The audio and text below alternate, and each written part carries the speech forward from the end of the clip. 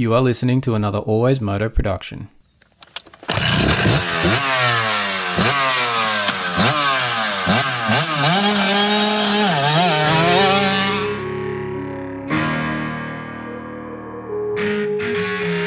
The Always Moto Podcast with your host, David Hogan. We talk moto events from around the world. All the injuries, all the training ins and outs, the bikes, parts and gear inspections. The results, we interview your favourite riders. It's the Always Moto Podcast. We occasionally have some coarse language and the odd stuff up along the way.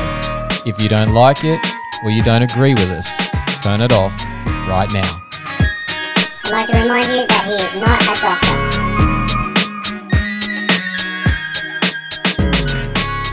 That's right, Moto fans. I'm not a doctor, but I am a physiotherapist, and this is episode 97 of the Always Moto Podcast, proudly brought to you by Always Moto Australia. As always, I'm your host, David Hogan, and this is the Always Moto Podcast. We are in the depths of the clinic throwing strapping tape anywhere it will stick, and as always on the show, we'll be going through all things moto, but particularly those injuries in our sport, because hashtag injuries are a part of moto, but so is the recovery as well. So that's a good part of all of it that goes on. This week's show, we're going to look ahead. It's round 7 of the Super Motocross World Series. And I said it there. World Series. It's not a World Series. Super Motocross. You hear it too many times. It just gets embedded up there. It's Super Motocross Series. The Americans like to call things a World Championship when it never actually leaves their shores. It's heading to Arlington, Texas this week. And it's the return of the 250 guys from the East Coast for their round 2. They obviously had that one round there at Detroit, had a week off, had another week off in terms of the series, had a whole week off. So the 450s guys got a rest as well. And the East Coast are finally back for their second round at Arlington. So checking in with how that's part of the series is going.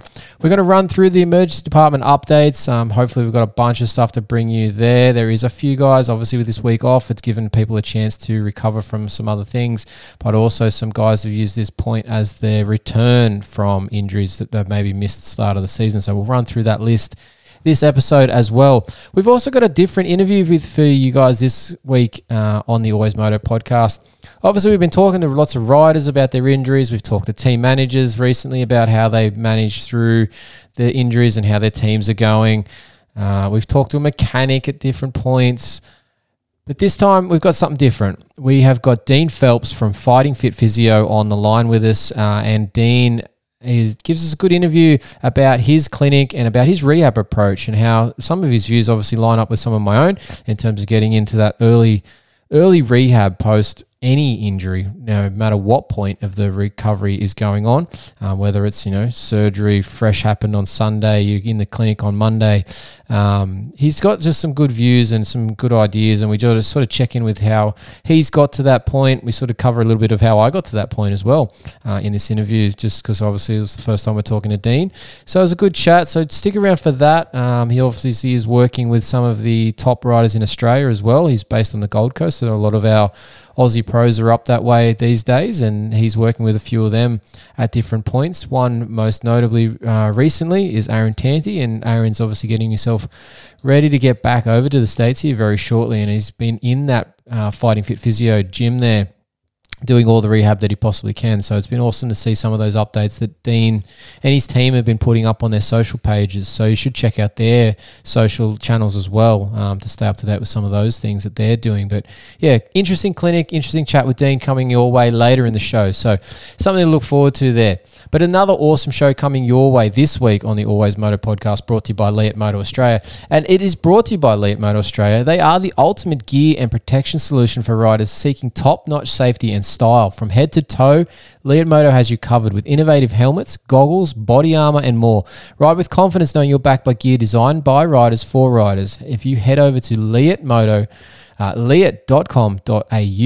and gear up for your next ride. Now, I've been riding that Leat gear this past weekend. The whole family did. We're out at Armadale Motorcycle Club doing a sprint round in our Leat gear, and everything was looking beautifully nice on the bikes and functioning perfectly well. So awesome to have Leat on board with us here at the Always Moto Podcast. Now, the other thing that we're doing with those at the race on the weekend, I've got the pivot pegs on the Sherco motorcycle, 300 two-stroke from the Sherco Australia guys. We've got the pivot pegs on the bike finally. I'm still trying to get that video together to show you the install procedure there, which is very simple, to be honest. But the pivot pegs are working awesome. They are super wide. They are pivoting action so that you allow you to move around on the bike better.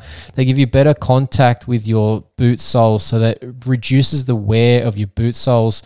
And funnily enough, I was actually talking about that with another guy that was asking me that over the weekend, whilst he tried on my Leat boot to see if he liked it or not. We were also talking about boot sole wear and how the pivot pegs reduced that significantly for me. I was able to chew through pegs in chew through the soles with the pegs in like 2 or 3 rides previously. But as soon as I got the pivot pegs on my bikes many years ago, that reduced, and I could actually make a pair of boots last almost a season, which was amazing considering how many boots I used to go through. But nowadays it's a bit different. But the pivot pegs are obviously still working on that and saving my boot soles, which is awesome. And if you want to get some for your bike, you can. You just need to head to pivotpegs.com and you can check out their fitment ranges and order direct from the site there. Now, the other one we're doing here, Competitive Edge Performance. Now, a bit of a shout out to Damien. He's had a bit of a surgery recently, planned surgery as far as I'm aware, and he's out of action for a little bit here, but hopefully everything is well for Damien. But Damien is our performance person here, linked to the Always Moto podcast. He is the go-to strength and conditioning provider for programs, sports nutrition and on-bike coaching schools for athletes of all levels. He offers in-person sessions and top-notch online programs as well. Now, Always Moto podcast listeners can get a 50% discount off your first month on their training app using the code CompEdgeCoach, and that's all in capital letters, CompEdgeCoach.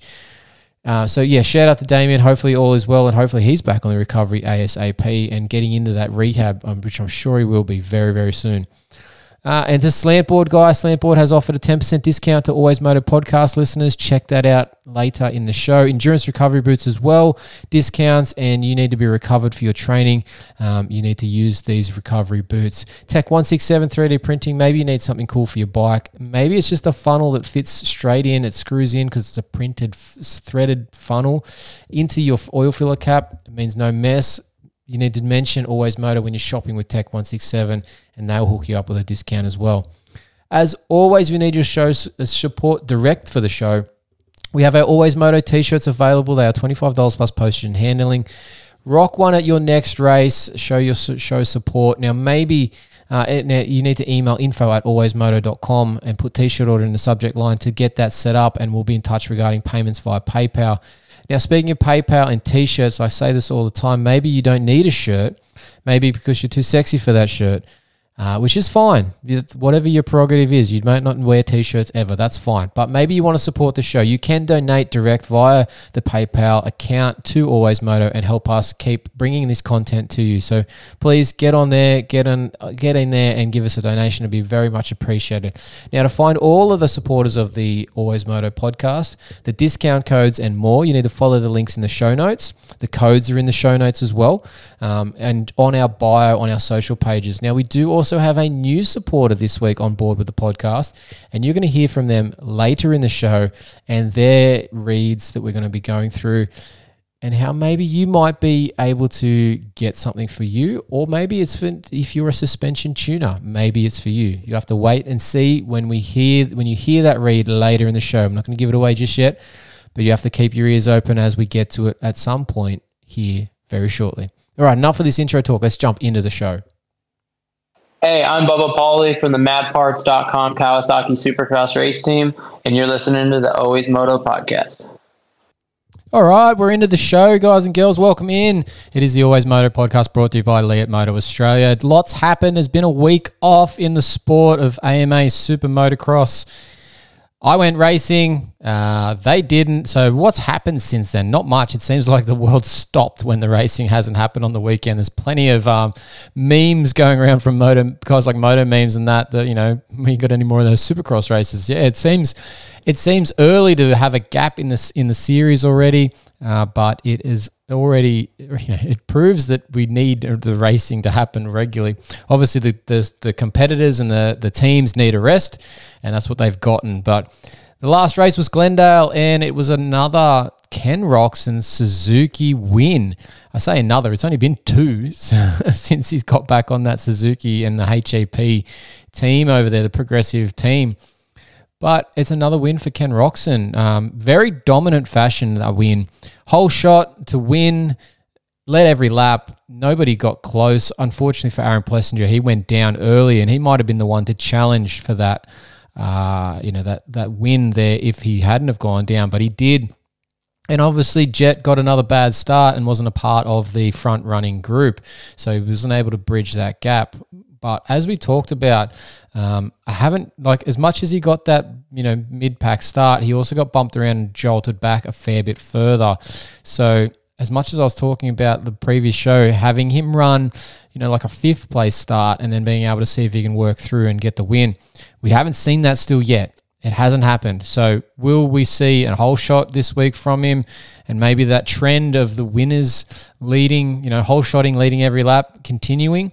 Because that seems to be a common occurrence recently. It's not every time, but it seems to be a very frequent thing that the guy who gets the whole shot tends to go on to win it at the moment. So we'll see if Jet can do that. But for Ken, it's awesome to just see that bike and him gelling as one. Obviously, things at that team are working really nicely for him. He continues to talk about the fact that he hasn't changed much on his setup in a long time, which is obviously a good thing because there's some familiarity with the bike. He's got a comfort. He knows what it's going to do. And it's obviously functioning in the way that he wants it to, which obviously helps his confidence. And in turn, he isn't having too many issues in terms of crashes. Yes, he's had a bit of a tumultuous start to the season. Not all of it has been his fault. In lots of those cases. So, but he's been, in the large side of things, he hasn't been getting, injuries, bumps and bruises. He's just been riding and returning to the form that Ken Roczen probably deserves. As much as he's had a rough go of it ever since that starting of the season, of that time with the Honda. And obviously that massive arm injury, things just haven't gone to plan. Health-wise, injury-wise, there's been lots for Ken Roczen to deal with. But it seems like he's on an upward trend at the moment in terms of his riding results, his consistency. So hopefully we'll see more from Kenny up the front. Maybe another whole shot, maybe another win. But it means that there's now been 5 winners in 6 rounds so far. Jet Lawrence remains the only 2-time winner in the series for the 450 class so far, which is quite surprising that there's only been one 2-time winner in 6 rounds so far. But we are getting to the meat of the series. We are heading to Texas this weekend and Arlington for another standard 20-minute +1 main event. It is on that football field style, of course, and it does have a very similar looking first corner to Detroit, where all hell broke loose in that 250 class East Coast opener a few weeks back. So the track's going to be a shorter lap time. It's going to break down a lot, and the start's going to play a big role in who gets out front. So we'll have to see how that all plays out. But the meat of the series is coming. Daytona is the following week, and then we're into a new round at Birmingham. But we're definitely into that grind from there on out for the 450 class. How will it all go? We're going to be on East Coast tracks. We're going to have that softer dirt. We're going to have that ruddier surfaces. Are we going to start to see the Jet dominance that might be coming? I don't know, but it seems like that's starting to get there. So long as everybody stays healthy, Jet included, this could be the beginning of where this run commences.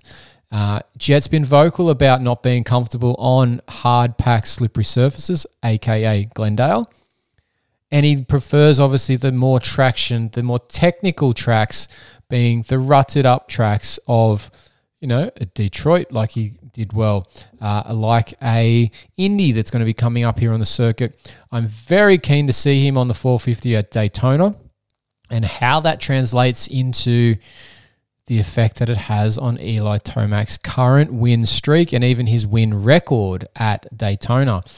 Eli's obviously got 5 in a row at Daytona. I think it's 6 total wins at Daytona, making him the most winningest man at Daytona. And that was all celebrated there the previous year. But as we talked about, or as I mentioned in a Twitter poll at the beginning of the season, before the season had commenced, I put out that I felt that this might be the season that Eli didn't get a win in the 450 Supercross class. Now, so far through 6 rounds, that has proven correct, but obviously there's a long way to go, and we haven't gone past Daytona as yet. Now, we went past Glendale, which was another stomping ground for Eli Tomac, and the Eli inconsistency or Eli lack of pace /fitness or friendliness in his Achilles to get back to where he was showing a little bit again in Glendale. He was third for most of that main event. Would he have been fourth if AP hadn't have gone down? Yes, he probably would have been fourth, but Jet managed to run him down late, so that fourth place that he ended up overall might have even been a worse in a fifth if Aaron Plessinger hadn't have gone down there early in that main event. Eli just doesn't seem to have that pace. He doesn't seem to have that flexibility on the bike that you were used to seeing from Eli. Eli has a reasonably strong body position on the bike and a not necessarily a rigidness, but like just a position that is just firm in terms of how he looks. He looks strong on the bike, but he can move about and has that flexibility of getting around and manipulating the bike through different sections of the track, and that beast mode comes out at that time. So far through these opening 6 rounds, that has not been the case for Eli Tomac. Eli Tomac looks like a vet rider. He looks very rigid.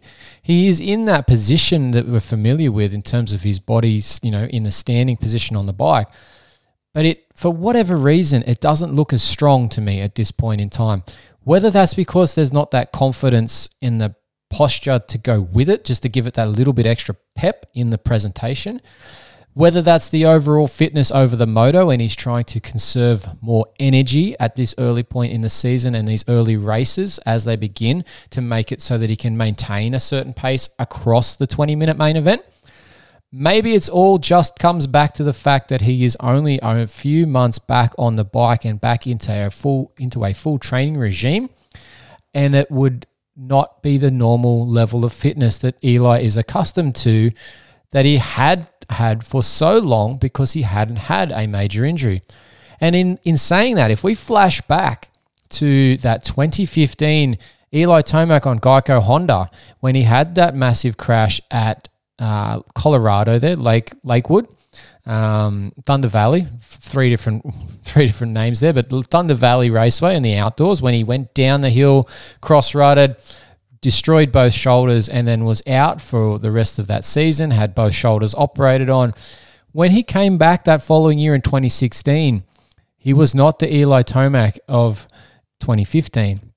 And at no point through that season did he actually, create a dominance and a force in that series.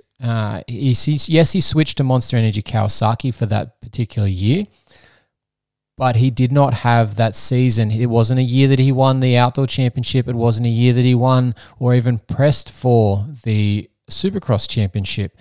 It was just an okay year. And that sort of goes back to these points that I'm making here around his fitness and post-injury, where Eli needs that high-level fitness to do beast mode, to be that guy that we know on the motorcycle that can run almost anybody down.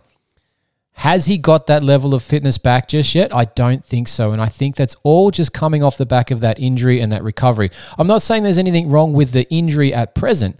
I'm just saying that lack of preparation and that lack of consistent effort throughout a whole 12 months and then into the next 12 months and into the next 12 months of season building on season building on season is not there at present. This was the first time in a long time that Eli Tomac has had to sit on the sideline, immobilized in a boot, unable to do almost any exercise. I would dare say there was a fair period of time there that he probably didn't do hardly anything except ride the couch, have a little slouch on the couch, as our little friend likes to say. A little slouch on the couch right now. Yes, he probably was having that little slouch on the couch in recent times. And that has probably then reduced that fitness level right down to a very, very minimal level.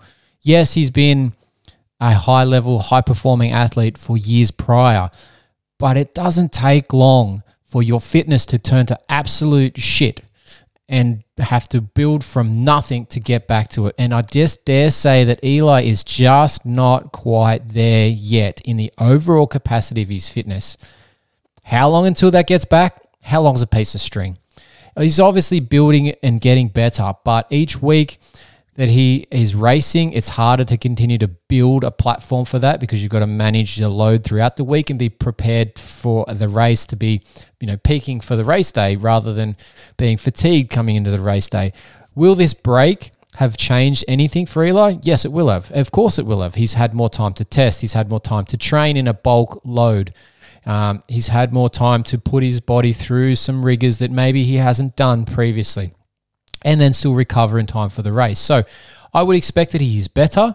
Will he be at his previous level? No, I doubt that. I don't see that he's winning this weekend. He might, but I don't see that he, based on what he had at Glendale and based on a 2-week period of time to be ready for the next race, that's going to change massively in terms of his speed and, like what I talked about, that strength position on the bike and his just ability to manipulate the bike and move about on the bike. If you watch him and you watch carefully these past round at Glendale, even that moto he won at Anaheim too in the Triple Crown, if you compare those versus what he was prior, especially there was the Detroit round when he won the title on the Yamaha, the previous, not last year, the year before. If you watch him at that race and then watch these two races, they are not the same Eli.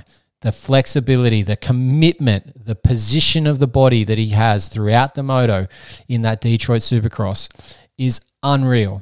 The way he's smashing berms and just jumping into a berm and cornering it, he's not doing that at present. That's beast mode. Eli doesn't have beast mode just yet. Will he get it? Let's hope so, because it'll make the series a hell of a lot more interesting. But at this stage, it's not there, and I'm looking pretty good to be claiming right on the no win for Eli Tomac this season.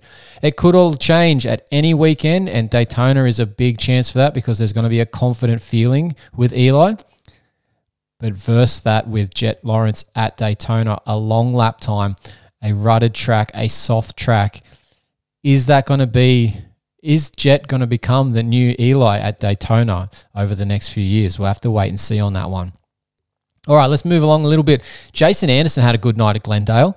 Obviously rode quietly in second position for most of that moto and managed to keep Kenny honest for most of it. Yes, he had 4-second gap at the end of that, but Jason Anderson rode really well. But I suspect of the 5 winners so far this season, Jason Anderson's the most likely to get the next win. Eli Tomac would be behind Jason for me. The only other person that I see getting a potential chance for a win in the rest of this season would be someone like Justin Barsha late in the season if there was the right conditions in terms of maybe it was a muddier track and he has finally got the bike sorted out. But at the moment, while he's still working on testing and being comfortable on that gas in 2024, that's not likely. So we're down to Jason Anderson and probably Eli Tomac as the only 2 guys that could potentially add to this winners list in 2024, which would suit that narrative that we usually get around 4 to 5 winners per season. We've got our 5 in 6 rounds already. Now it's a case of who's going to be able to establish themselves and sustain that front running pace without injury, without bike issue, without complication, and chase down that title. Obviously, that's what Chase did last year. But we've got a few key players in the season for a pretty good finish to this. We're going to have a run of like 10, 11 events here to finish out the season. It's going to be pretty epic to see how this plays out because at the moment, it's very evenly poised. There will be separation coming and a group is going to gap themselves at the top. Who will it be and by how far and how many? Don't know, but I suspect that there'll be 1 or 2, potentially 3, and I'm thinking it's going to be Jet Lawrence, Cooper Webb, and Chase Sexton that are going to be that really top level guys that separate themselves here in the next 3 to 4 rounds, and we'll start to see some consistency in the results columns. Will Eli be part of that? We'll have to wait and see. Will Jason Anderson, will Ken Roxon be a part of it? We'll have to wait and see, but it's going to be who's going to be able to be consistently top 3 from here on out. That's going to be, down to the nitty-gritty, as they say, at the championship time. So we'll see how that plays out from here. All right, and obviously, too, there's one key factor in all of this that could change any of it, and that, as we say, injuries are a part of moto. It's the injury aspect, because so far the field in the 450 class is rather healthy, which is a fantastic thing. But it's about this point in the season that we started last year to begin to lose some of those higher level guys from the championship due to injury. How will that play out this year in 2024? We'll have to wait and see. Obviously, every round is a potential chance for these guys to unfortunately get injured. So that's part of the management of a championship in my eyes, and it's a massive part of it, because a lot of these championships, people could have won these championships, but they weren't able to stay healthy. So have to see how that all plays out. But at this stage, on the evidence that we have so far, that's my feelings on the 450 class. Moving ahead to Arlington. All right, the 250 class, it's in the West Coast side of things. Obviously, we had the Glendale round there. It's a toss-up in that series. Which vet will break the trend and not throw it away? Jordan Smith, RJ Hampshire, both of them have that trend of throwing away these things at some point. So far, they've both tried to a little bit. Jordan obviously jumping into the back of Levi when Levi rolled that section because of the lights, flags, whatever, as much as he didn't need to, supposedly. Jordan wasn't reading the play at hand and obviously made a mistake and went into the back of Levi. But though that accompanied with RJ's toss away on the last lap in one of the motos earlier in the season that lost him that third position, they've tried little bits to throw this away, and that's what's given Mr. Consistent so far in the 250 West, Levi Kitchen, the red plate. But who's going to walk away with this thing over the long haul of the season? Will it be the consistent Levi Kitchen? Does he have the pace to actually put a win together in a 15-minute plus one for the 250 side of things? Because he hasn't done that yet. And that will be a big key into him making big headway into that championship. Or will Jordan or will RJ finally break that trend? It's going to be interesting to see how that all plays out. But obviously those guys have a big break here for the next few weeks. The next round isn't until Seattle. And if I remember correctly, I don't have this one right in front of me right now, but I believe there's not a West-East showdown until later in the season. So those showdowns are going to come up, and there's only 2 of them, I believe. So they're not going to come up till later in the season. So they're not going to be back, the West Coast guys, until Seattle, which is about a month and a bit away. So they're about a 5 to 6 week break that they are on now. So a lot of outdoor testing. So there's again, like we talked about just a second ago with the 450 class, injuries are a factor that could pop up here. But there is a lot of riding to be done between now and their next race in terms of outdoor prep, and the risk that they have of switching back and forth from both, different setups on the bikes to the different race formats, track formats. There's a potential here for anything. So as much as this is what we have now, by the time the series kicks back in 4 or 5 weeks' time, who knows what it looks like when they come to the track. It was nice to see Joe Shimoda finally put the HRC Honda up onto the podium in Glendale. As much as he's had a terrible season, he's obviously working hard and trying to break that pattern, and he's finally maybe got just that little bit of confidence in what's been going on, and maybe we'll see more from him in the remaining Supercross rounds. But maybe, just maybe, like we're talking about with this break coming up for the 250 West, and they're obviously going to be doing outdoor testing, maybe they just put all of their focus into being 100% ready for this outdoor championship, and maybe they don't even do much Supercross stuff in the meantime. Maybe they put their efforts into being, ready to go for round 1, which would be a big difference in Joe's championship hunts in previous years. Joe's always been a slow starter in these championships. Will he actually get a better commencement to an outdoor championship this year? Maybe that's how they should focus this next 5 to 6 weeks, and just focus into the outdoors, and maybe only go back to Supercross a day or 2 before the next race. And even then the weeks following that, continue to do more outdoor prep than Supercross prep, because he's probably very unlikely going to get the championship unless there's injuries to the top 3 guys, top 4 or 5 guys. At this stage, because he's had such a bad start to the season. So the better play might be to put all his focus into the outdoors at this early point and just be 150,000% ready for the start, the first gate drop in the outdoors, because that would be a big change in his overall season look if that was the case, because he's obviously very good at the end of the series and comes on very, very strong. But if he can start that way as well, that would be a game changer, and he would definitely be putting it to guys like Deegan, Faulkner, etc. at that point if everything for those guys goes well too to get to the outdoors yet, because obviously that's a fair way away just yet. Where, a lot can happen in the meantime. All right, after our chat last week too, I got to bring this up. Last show, we had Matt Bell from the HBI Racing team on. And in our interview with him, he mentioned how good his engine package was, that he felt they hit on something really good. And God damn it, was he right.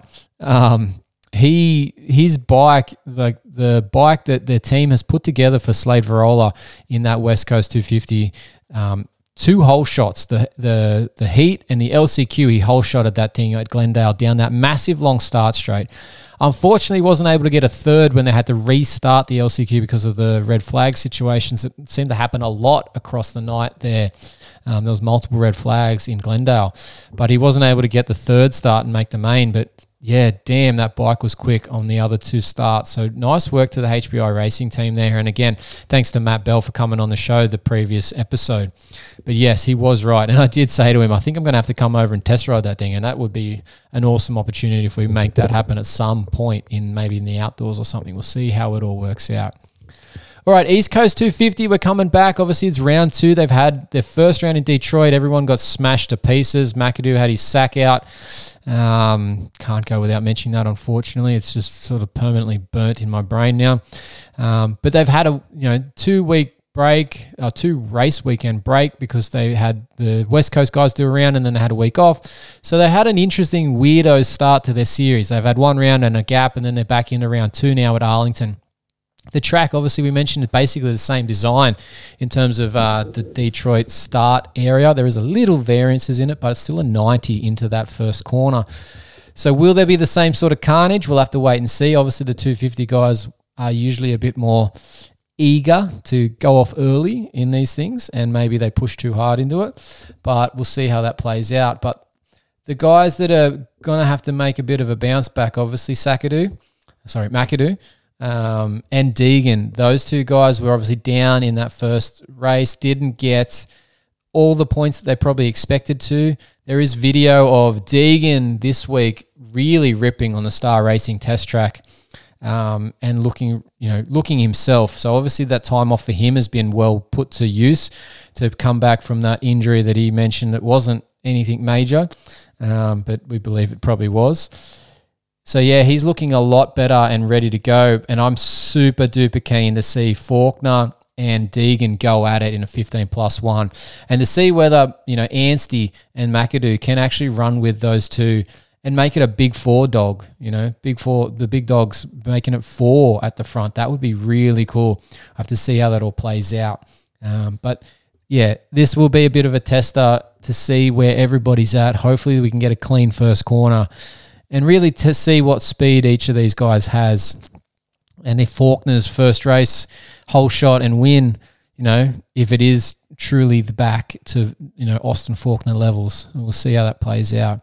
But Arlington this week, obviously, in Texas, big military presence down there. They actually moved it from San Diego previous years. This year, the military appreciation round is this week at Arlington. So I'm looking forward to see some of these, military-inspired gear kits and bike kit combos and see what they all look like. Not all of them are good. I'll say that as much as I should. Obviously love the military aspect of it and that they're supporting that. And if you've ever been to an American Supercross, they are massive in supporting their military, which is a wonderful thing. They do a much better job of that than we do in Australia. And it sort of makes you a bit disheartened by the fact that we don't do as much as they do. But that's one thing they do really well is look after their and look up to and respect their military service men and women. But yeah, so looking forward to these kits. But yeah, not all of them are good kits. Some of them are a bit average. But it does just change the bikes up and the look up. And keep it from being stale in the pits. So it's a good thing. Obviously, a lot of these kits get auctioned off.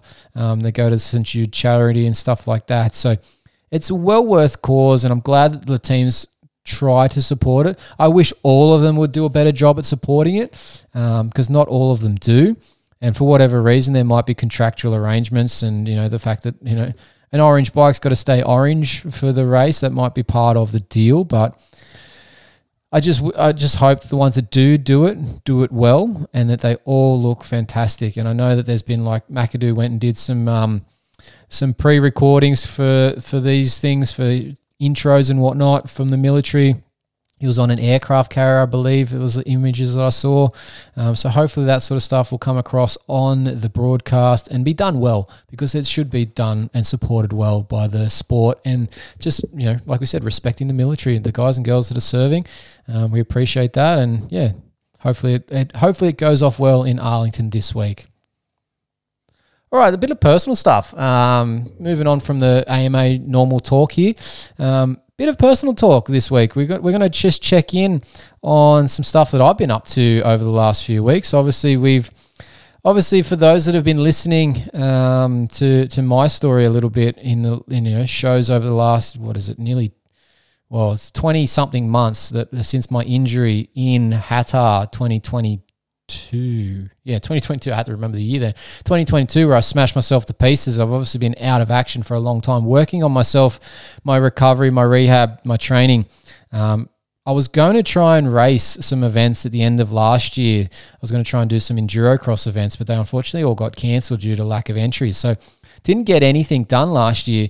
And I finally managed to get myself entered, and the family entered into a club event on the weekend at Armadale Motorcycle Club. Now, it's a couple of hours drive for me, but it was a sprint series event, so I like those format, the off-road sprint.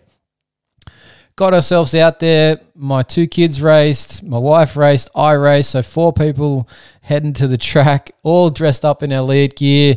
I had the Sherco 300 two-stroke, the Sherco Australia bike, prepped up, ready to go. We're still working on a few things with that, actually, in terms of getting it right where I want it, because I haven't raced it yet. And I've obviously, what I found out on the weekend racing it, is that I've got a bit more stuff to do to it, just to get it a bit more crisp, a bit more comfortable. So as much as it's going really well, I realized that racing really highlights some of those things that you don't necessarily notice, because the intensity just goes up. And as much as I've been trying to push myself on my own tracks, I pushed myself even more when that flag dropped the first time round, and the red mist descended as soon as I caught dust of the first guy that was out in front of me. So yeah, big things that I've got to work on, a couple of things with the Sherco, but I'm loving the bike. It is an awesome piece of machinery. It is a big change for me from the KTM 300 that had a PDS no link setup. There is a lot of changes that I've been working through, and just getting parts and stuff, and we're going to talk a lot more about that. I've been saying this for a while now. We're going to do a Sherco dedicated podcast on the bike, but haven't got around to it yet. But after the weekend, we're going to get to it very soon. I'm going to make an effort to get that out here in the next few weeks. So watch out for that one. It'll be interesting to hear about the things that I've run into with the Sherco and how we fixed them and whatnot. So it was a good thing. But yes, first race back for me in 20 months. We ended up doing sprints. Now the club there at Armadale have used this property quite often. They've made some little track changes for this year. I quite enjoyed the track. It was a fast track, not super comfortable on a fast track usually, and particularly after my injuries from Hatar, but it was a good day. Well organised. I like the fact that they ran it in classes, not just from an overall time perspective, because you really got to see who was in front of you and who was behind you in terms of your own class positions, which was nice. Also gave me a chance to really see help my kids go up to the line and get them through. My daughter ran in the 65 senior class, and they had a separate girls component to that, which was awesome. My little man was on his gas 50. My daughter runs a JR 80. Now, for anybody who doesn't know what the JR is, it's the old DS 80 from back in the day, but it's basically the best bike for my daughter at this point, because we wanted her to learn the clutch and the foot brake and all the normal positionings of the gears and stuff without having the firepower of a 65 or an 85. in her development point, because she's a little bit timid on some of these things, but she's getting a lot better and a lot more confidence in it, which is awesome to see. So she rides that the Suzuki JR80. It's been a perfect bike for her, and she's just starting to do some things on it that really make me proud of the fact that she's finally maybe listening to me, not completely, but just a little bit on some things about her clutch use and whatnot. So that's good. But yeah, the Gas 50 for the little man. That thing's a little punchy rocket. It takes a lot of effort to get that thing, keep it maintained throughout the week. You know, for the riding time that goes into it, there's a lot of maintenance effort that goes into it as well. So I'm sure any of the 50 dads out there will know what I'm talking about if you've ever owned one of those as well. But the wife had the Gas 350 out and about. That thing's a rocket ship that we've now turned it into, and she was enjoying herself. Now, the part that I really liked to see over the weekend, normally when we go to these events and my wife is racing, you know, she's maybe one of two or three. You know, the class for the ladies is always small. But this time at this event, they had 10 women entered in this event. In the senior side of things, and they also had a heap of girls in across all of the junior classes, which was really awesome to see that there's that many women racing at these local club events. So well done to Armidale for supporting them, and we didn't realize at the time, but like I said, my daughter was in a girls 65 class. We didn't realize they'd split that at that point.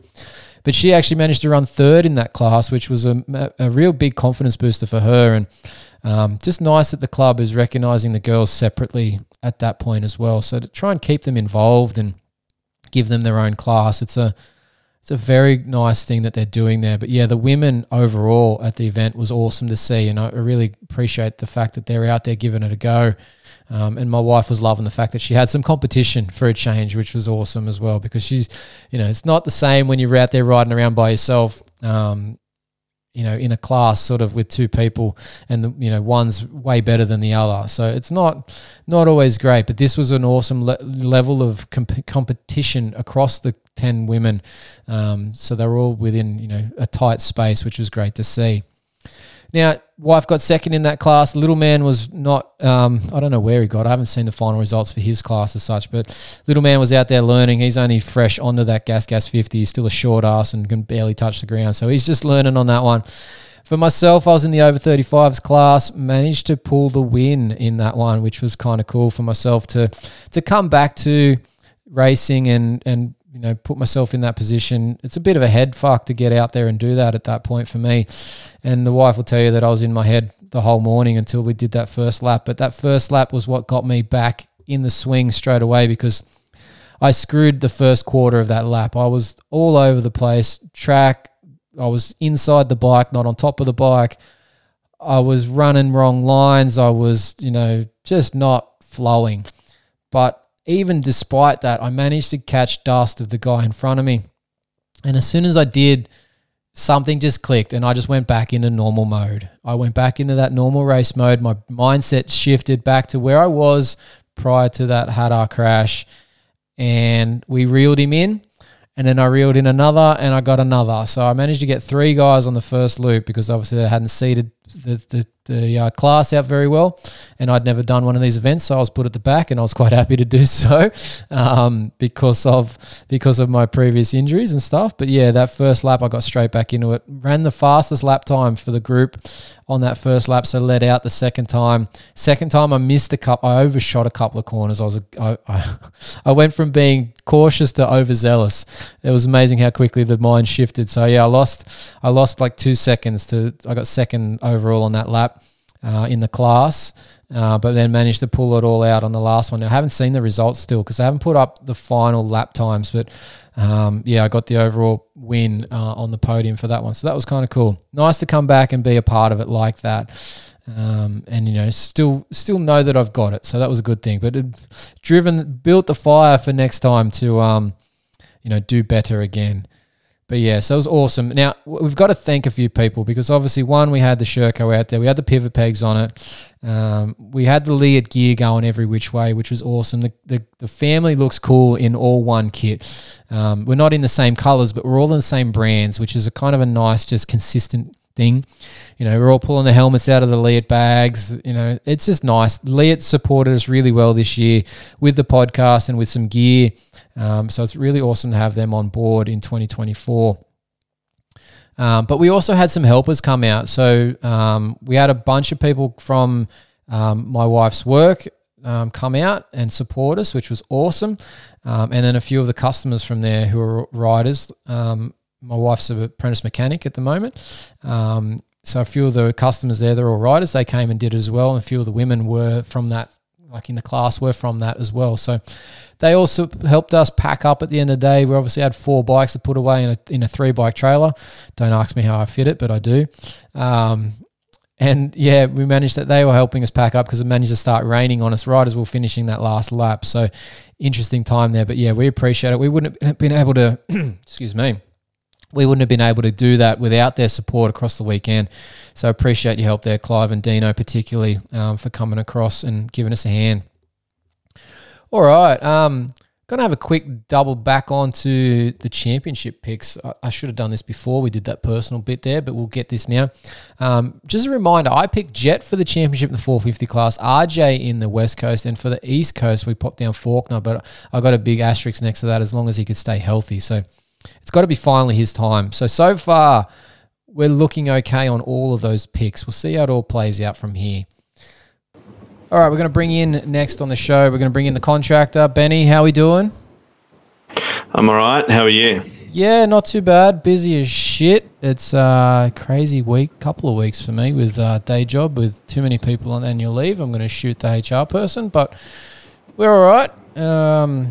You sound busy as well, mate. Yeah, I've been pretty busy at work, which is good. Makes the days go quicker. So, yeah, can't complain. Yeah, definitely. Well, fantasy, mate. It's that time. It's the Always Moto Fantasy Talk. We've got our Bootleg League. We've got our Rocky Mountain League. Obviously, thanks to Coastal Motorcycle Centre and Hell Tech Australia for the ongoing support with that. We talked about this last time. I'd missed a couple of rounds in the tipping from both leagues because of just shit timing and shit signal on the days and where I was at the time. I'm catching up to you, mate. You are. You're not that far behind. I think you were even in front of me at one stage and I overtook you and now you're catching back up. So it's definitely not going great on my part. No, you must like swing for the fences most weeks because your tips in the Bootleg League, your scores, I should say, in the Bootleg League aren't exactly anything to be proud of. No, they're not. And I mean, I've chosen safe for a few weeks in a row, and I've just been really unlucky. Like I think we talked about the last pod we did. Like the first week, I picked Hunter and someone else. Phil Nicoletti and Hunter, and I got 0. Like they're two. I mean, you could say Hunter's a bit, cautious, but to me, two sort of safe picks that didn't work out.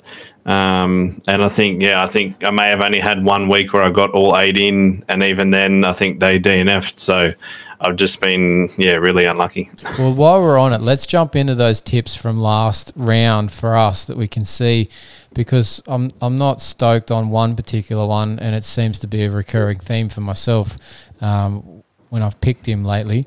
But yeah, let's jump into those tips. So in the 450 class at Glendale, I had Jet Lawrence, I had Malcolm Stewart, Dean Wilson, and Cade Clayson.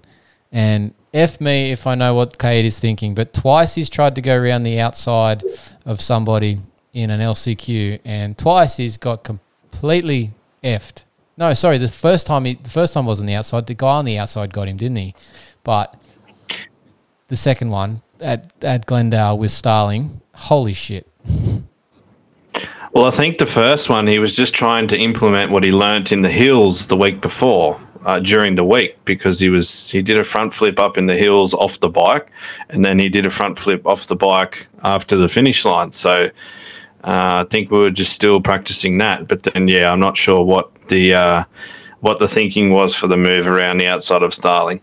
Yeah, you got to know, like, it doesn't matter who it is. You got to know in an LCQ, if you're on the outside of a berm and there's a guy on the inside, you're going to see the top of it, if not the tough blocks and the downside on the backside. So, yeah, it was a bad idea. But he's had so much more pace than everybody else in those LCQs lately, and just can't get the job done. It's insane. He should have qualified for pretty much all of these main events, and he hasn't. So, yeah, I left points on the table there. What was your team in the 450 class, mate, last week at Glendale?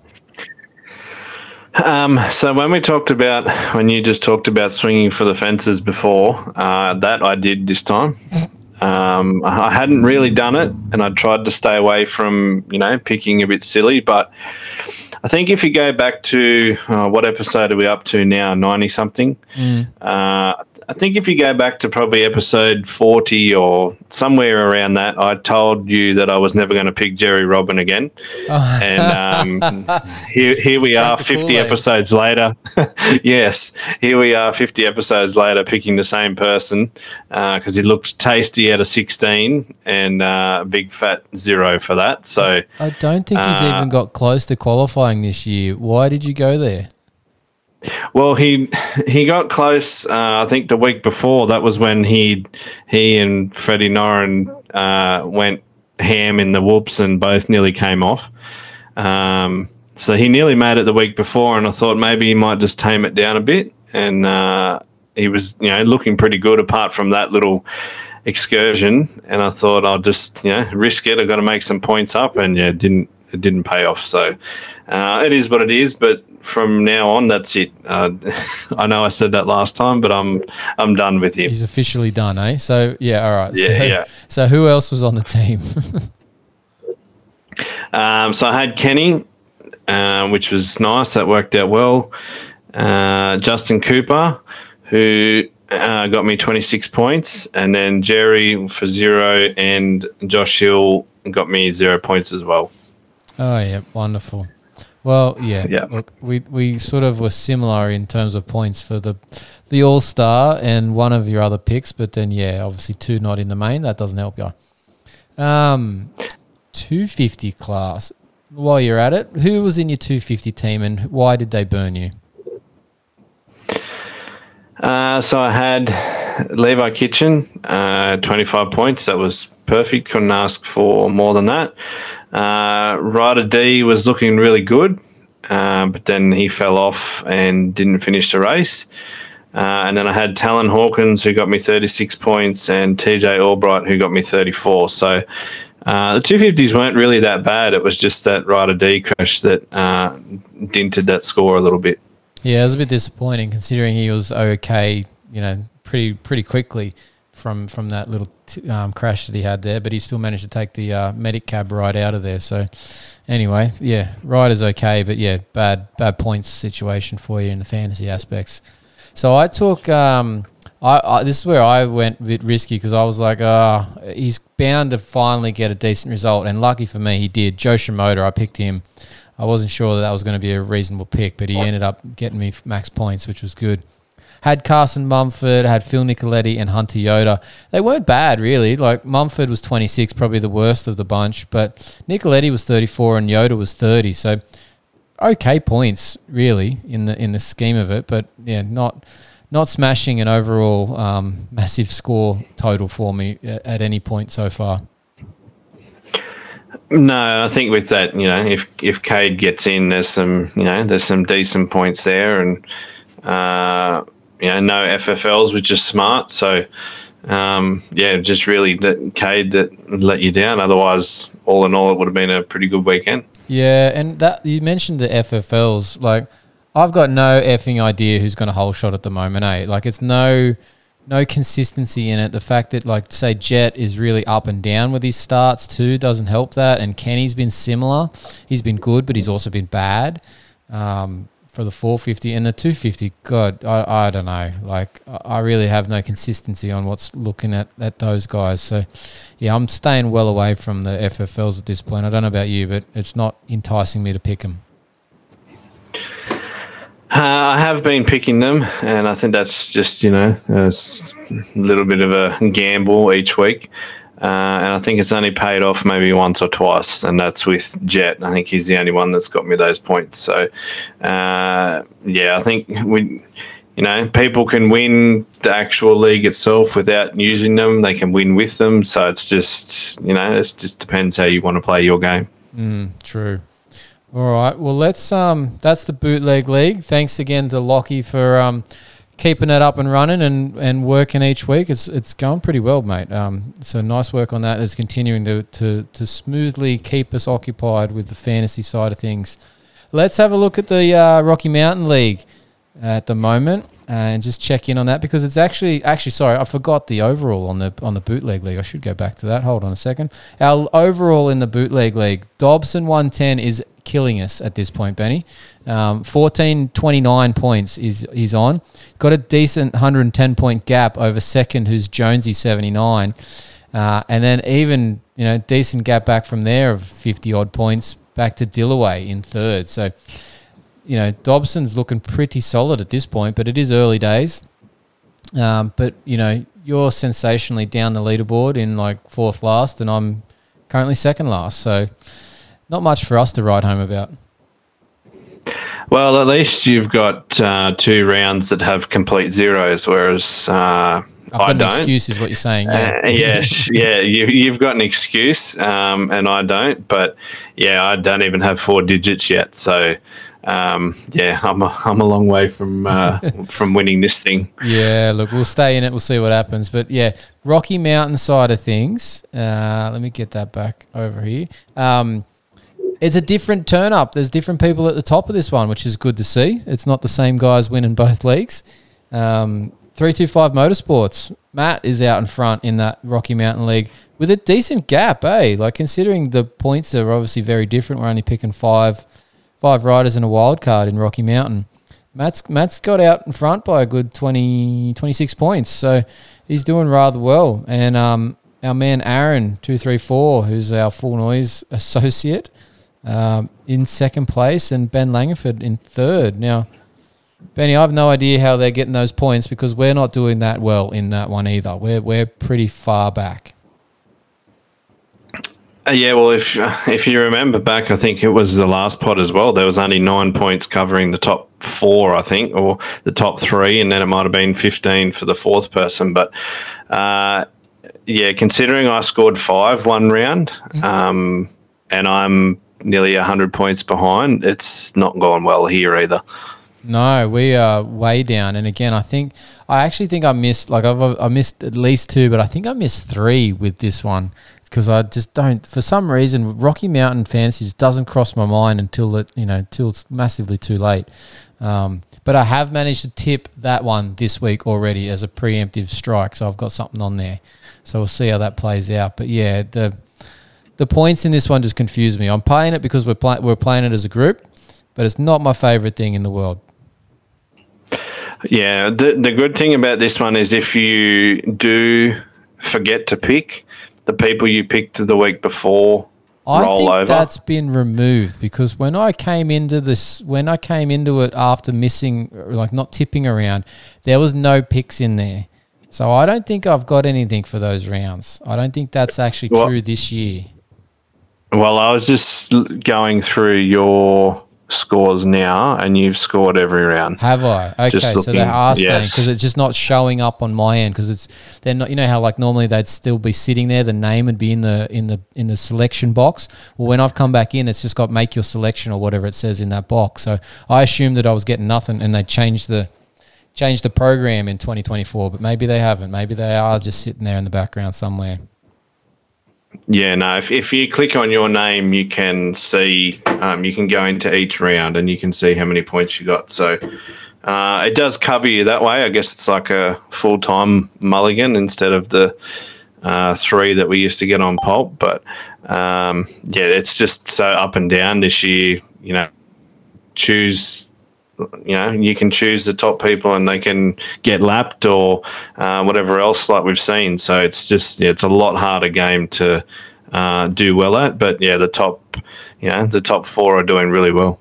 Yeah, definitely. And look, it's awesome to have all these players in the groups. We are trying to get, obviously, now that we've got this bootleg league going for the Supercross side of things, We are trying to get some more people to join in for the outdoors and then obviously the playoff rounds as well.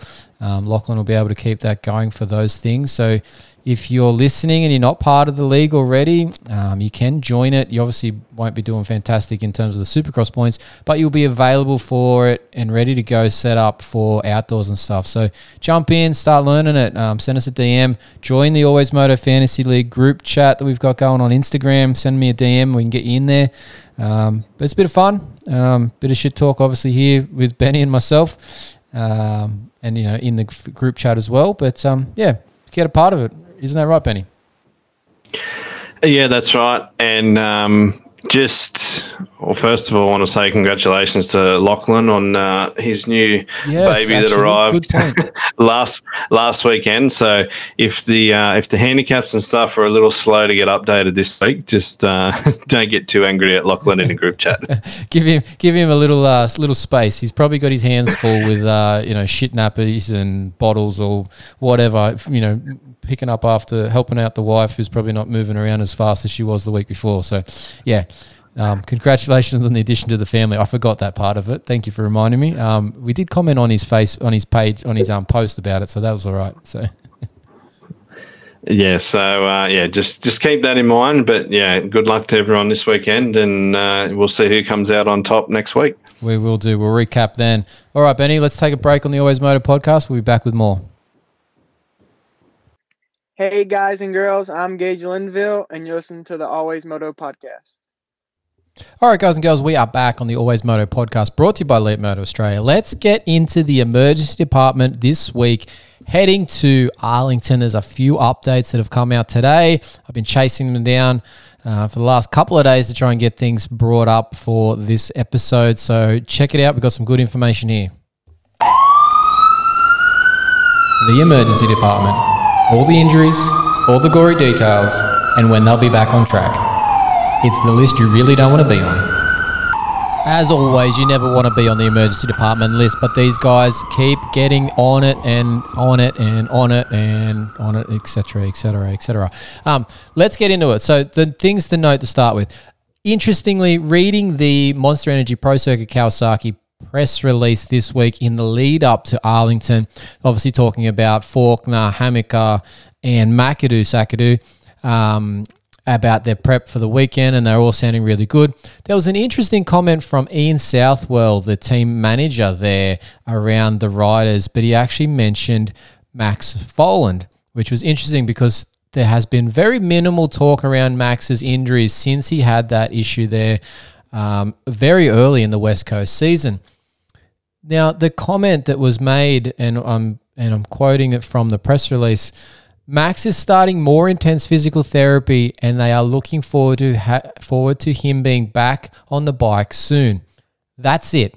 That's the most information we have on Max Voland at this point. No confirmation of what the injury is, whether he had to have surgery, whether he broke a bone, what's going on at all, just that he's starting some more intense physiotherapy.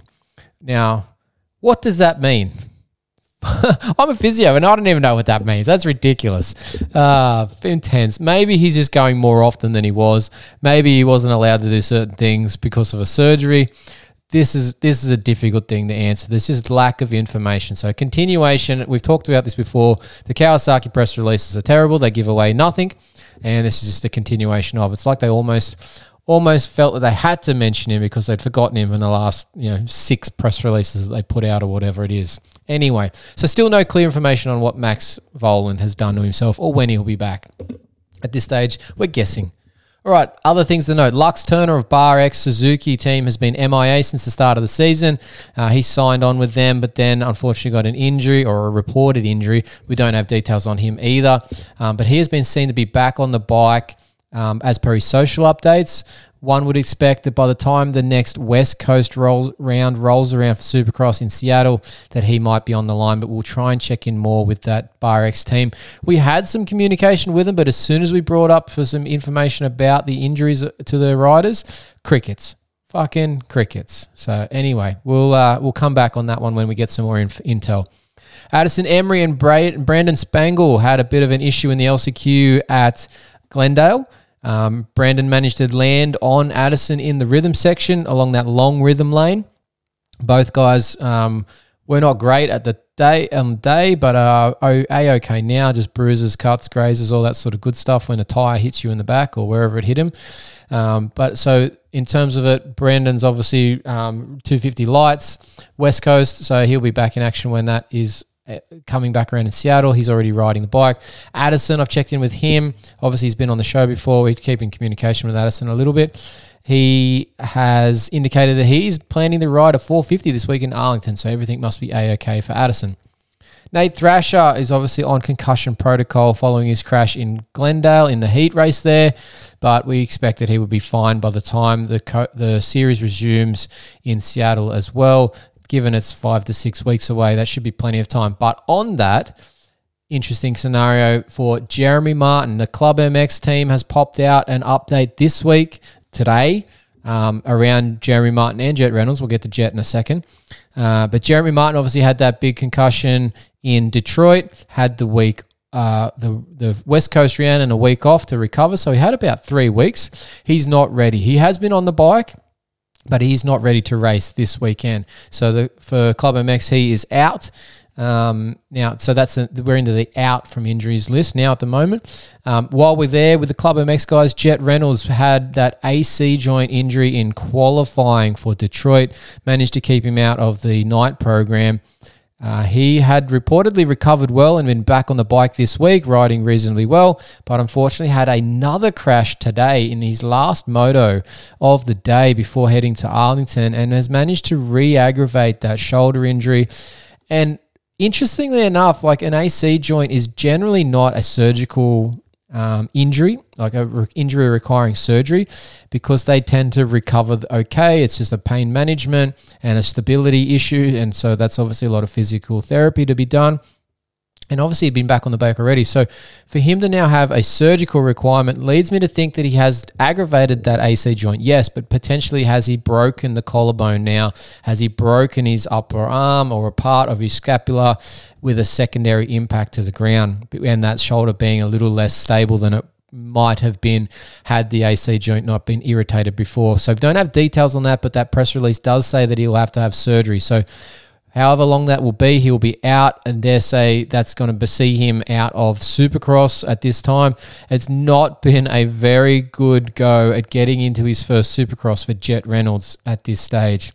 We've spoken about him with his press day issues 2 years ago with Pro Circuit Kawasaki. He's now having issues, obviously, with Club MX in terms of staying healthy to do a Supercross race. So ideally, he'll be all A-okay by the time outdoors rolls around. But again, it's just a rebuild process for Jet. Every time this happens, he has to start from scratch, get the fitness back, get the bike feel back.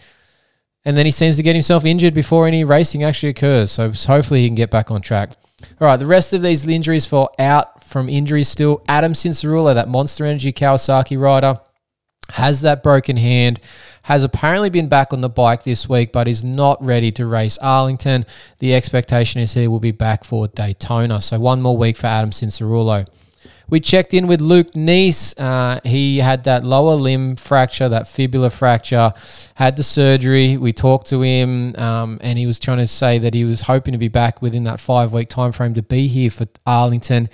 That has been too tight for him. He is ready. He has ridden, but he's not good to go. He's having some other just flexibility, range of motion issues with the ankle, and some strength issues as well from being, in the boot and limited motion and limited strengthening. So he needs another week or so. He said he's aiming for Daytona or at worst Birmingham, which is the following round. So hopefully he'll be back ASAP. Got a source deep at Star Racing and the Goat Farm there. Enzo Lopes is still going to be out of action this week. Now, our sources indicated that Enzo is a week-by-week decision at this stage as to whether he races or not. So at this point, we don't know when he will make his debut for that Star Racing Yamaha team. But he is sort of close by the sounds of it. But obviously the issue that he popped up, that video where he explained things in his native language of Portuguese, and there's the little somebody has popped up a translation there, which was very, very helpful. But it does indicate that procedure that he had done in November has been a bit of a long-standing issue for him in terms of recovering from it, which should have been a very quick recovery, and it hasn't gone well. So he's still having issues, and that's just holding him back from racing, which is not great considering the preseason history there that he had about having a signed deal with Club MX and then basically getting out of that deal to go to the Star Racing team on a 1-year deal. And at this stage, he hasn't done any racing with that Star Racing Yamaha deal. So he's not looking fantastic at this point in time. He needs to really get that thing sorted out and back on the track and get some good results to try and hopefully stick around on that Star Racing Yamaha team for another season, which would be what his aim is to do at this point. All right, so they're out from injury updates. Making returns this week, there's a couple of names here. Now, I'm going to throw out one to begin with who's a 50-50 at this point. We've checked in with Josh Cartwright, that privateer. He's riding that, I think he's on Bubba Paulie's Mad Parts Kawasaki team this year, actually. Josh Cartwright. So he had a AC joint injury also in Glendale in the heat races. And he has indicated that he's going to try and get to Arlington. But so far, when I checked in with him yesterday, he wasn't certain that it was going to work. So he's having some issues, obviously still a little bit of pain, a little bit of stability, but it's only a minor grade 1 AC joint that he's had as the injury. It is potential that late in this week, he will have some return of function and a significant reduction in pain. So he might get to that point where he's ready to go. He might just be, a couple of days longer than that and just need another week off, which would then see him back for Daytona. So he's close. He might be on the line. He might not be this weekend. We'll have to wait and see. We won't know until the race day itself.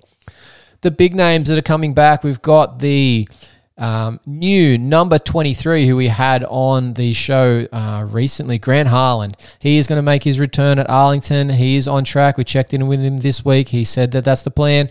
So ideally, the number 23 is on track. And the new number 29 from HBI Racing Kawasaki. We talked to his manager, Matt Bell, the other week. He said that he was doing all that he could be for his rehab, and it seems Ty Masterpool is going to be back on a 450 in Supercross for the first time this weekend at Arlington. So that's awesome for both Grant and Ty Masterpool. Now, the other one we're not certain of because we haven't been able to get a straight answer from the team or from Colt at this point in time. It's Colt Nichols on that Beta, Liquid Moly Beta racing bike. He has been back on the Supercross track, doing a lot of riding. He's back doing his normal daily grind with his crew, as per all his video updates on his social channels. But whether he's actually back racing or not just yet, we're not certain.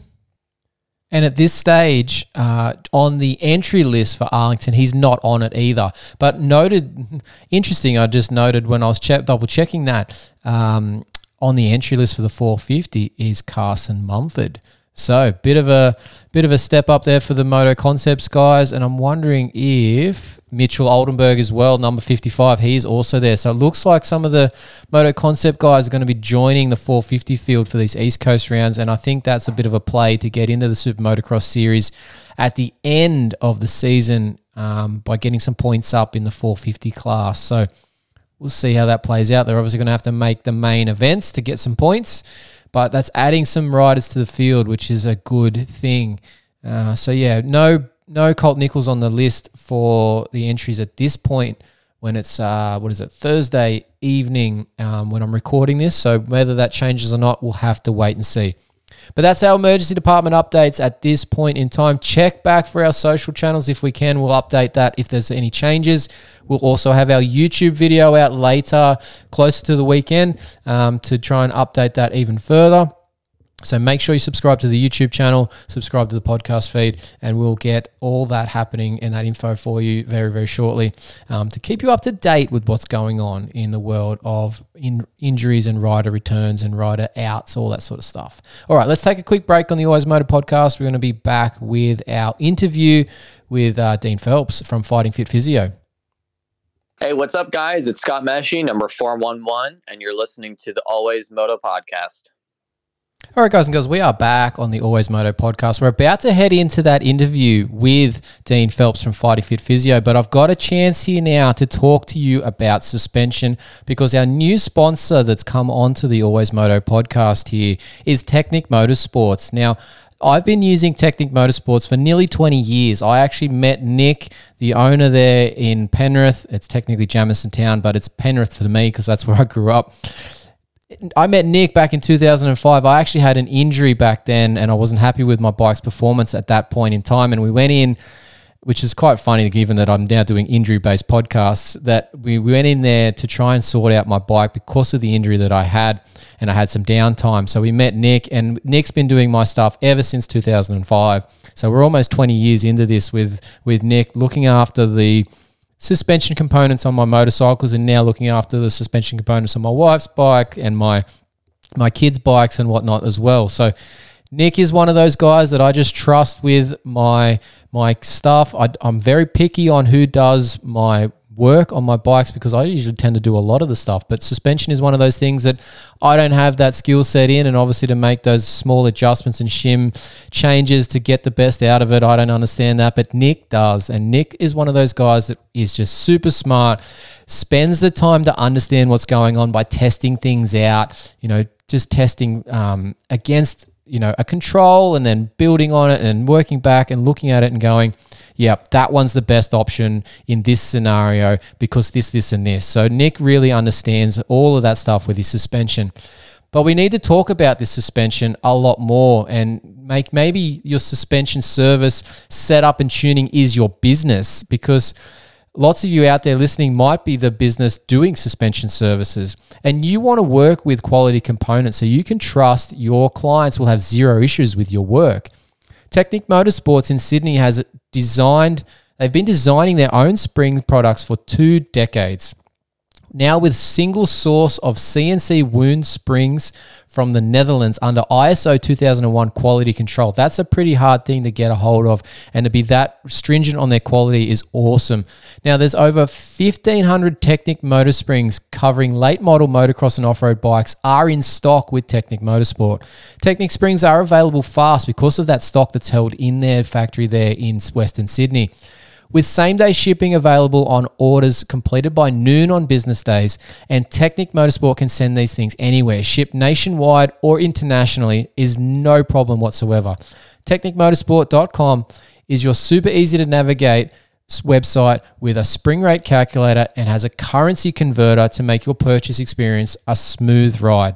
So if you haven't already, guys and girls out there, check out TechnicMotorsport.com. They are our new sponsor on board here at Always Moto Podcast. You're going to be hearing more about the services and products available at TechnicMotorsport.com. We've got plenty of different options. They've got plenty of different parts, components, KYB, Showa, genuine parts because they are the distributor. So you'll hear more about them over the coming shows, but make sure you head over to technicmotorsport.com to find out what you can get for your suspension for your bike, and maybe you are the workshop and they can be your supplier of quality parts. All right, let's move over. Let's jump into this interview with Dean Phelps. All right, guys and girls, joining us this week on the Always Moto podcast, a little bit of a different viewpoint than what we've been getting recently on the podcast. Rather than a rider or a team manager, this week we've gone into the rehab department a bit deeper. We've reached out, we've got him on the line. He's from the Gold Coast and Fighting Fit Physio is his business. It's Dean Phelps. How are we doing, Dean? Yeah, very good, David. Thanks for having me on. No worries, man. I saw some posts from the business there, obviously with Aaron Tanti getting a bit of rehab happening in there, and it wasn't that sort of traditional rehab point of view that a lot of people will probably associate with that sort of point in his recovery post surgery, and it kind of sort of tickled my fancy because that's sort of where I like to go with these things as well in terms of my own physio and how I view treatments going, and sort of thought you might have a good viewpoint to sort of pass on to some people about how rehab should go. Yeah, absolutely. Be happy to chat about that. Yeah, nice. So give us a little bit of background, Dean. Where did this start for you? I'm assuming that the physio qualification and stuff, but why did you end up getting into that field? So being injured myself, which is pretty much what every physio does, I think. They get a bit of a taste of what physio is like. So, yeah, that spurred my interest as a young 14-year-old. Yep. Went through high school, didn't go so great.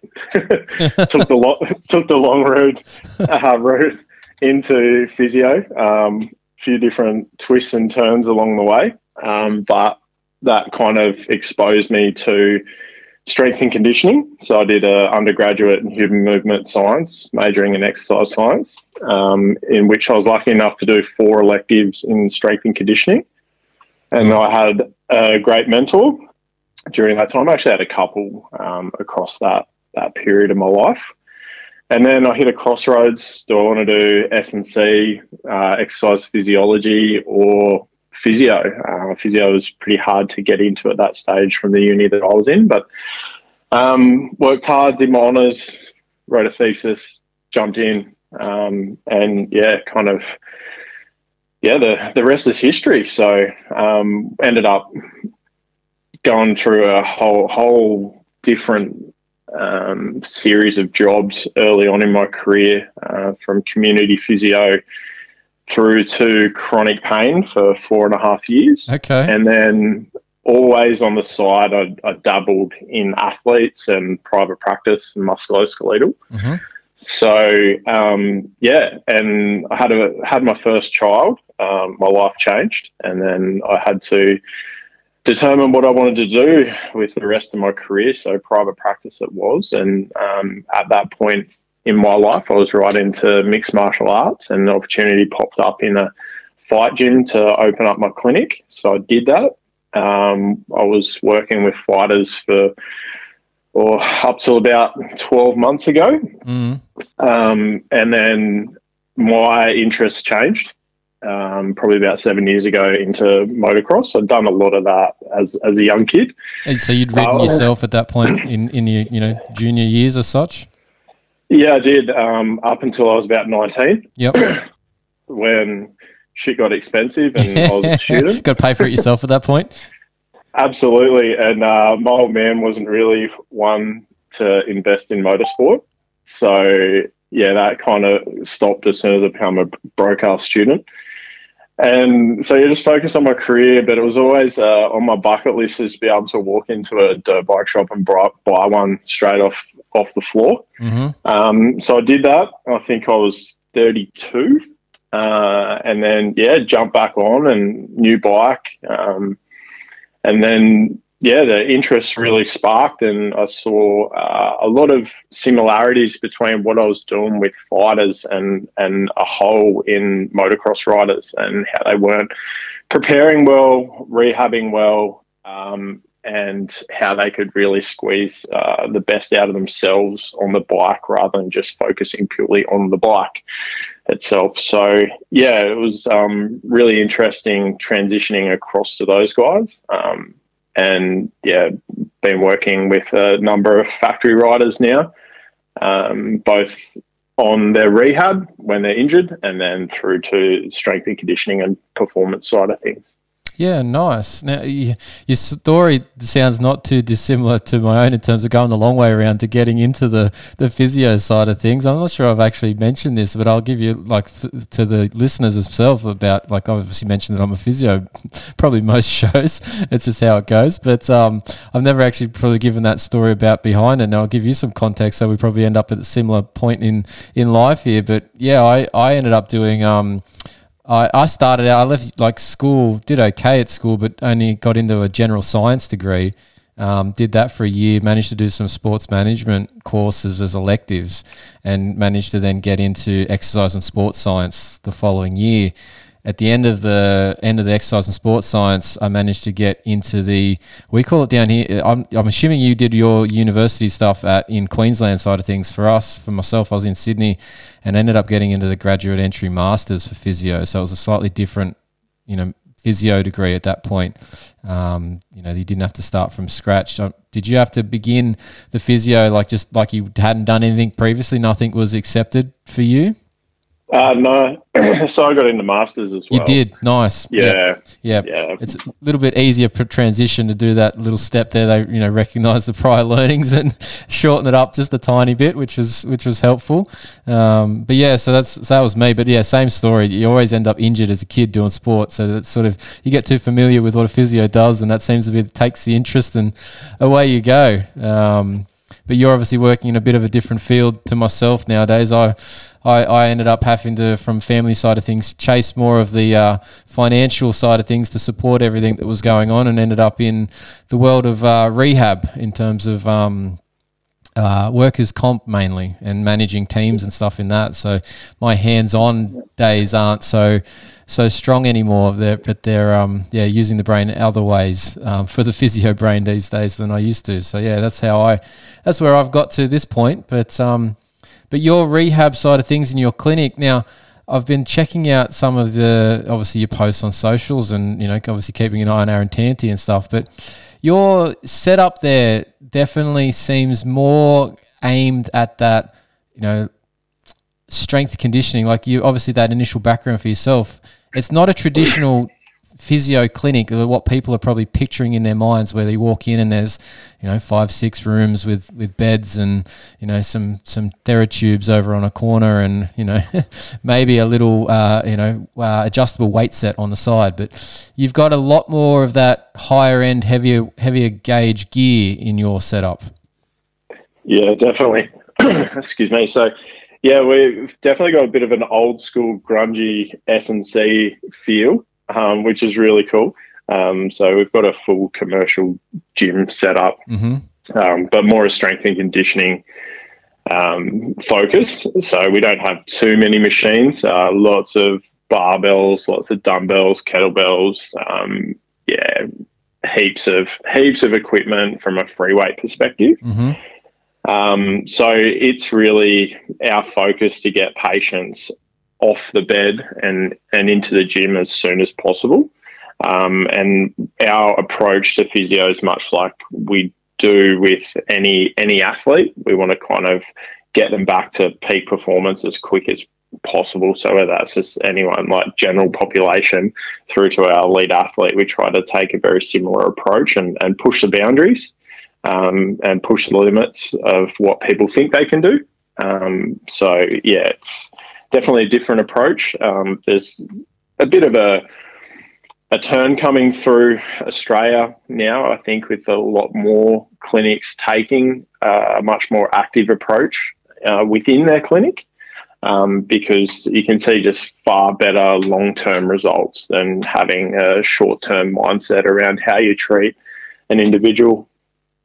Yeah, I think there's been a bit more of a shift towards that exercise-based rehab, program, where as much as you might not be able to do, say, a full depth squat from day one, but, over time you progress over, a week or two, you get that range of motion back in doing the movement and the exercise, and then you throw load at it and just keep working from there, rather than that whole, lay down, stretch, massage, joint range of motion in a stationary, reclined supine position.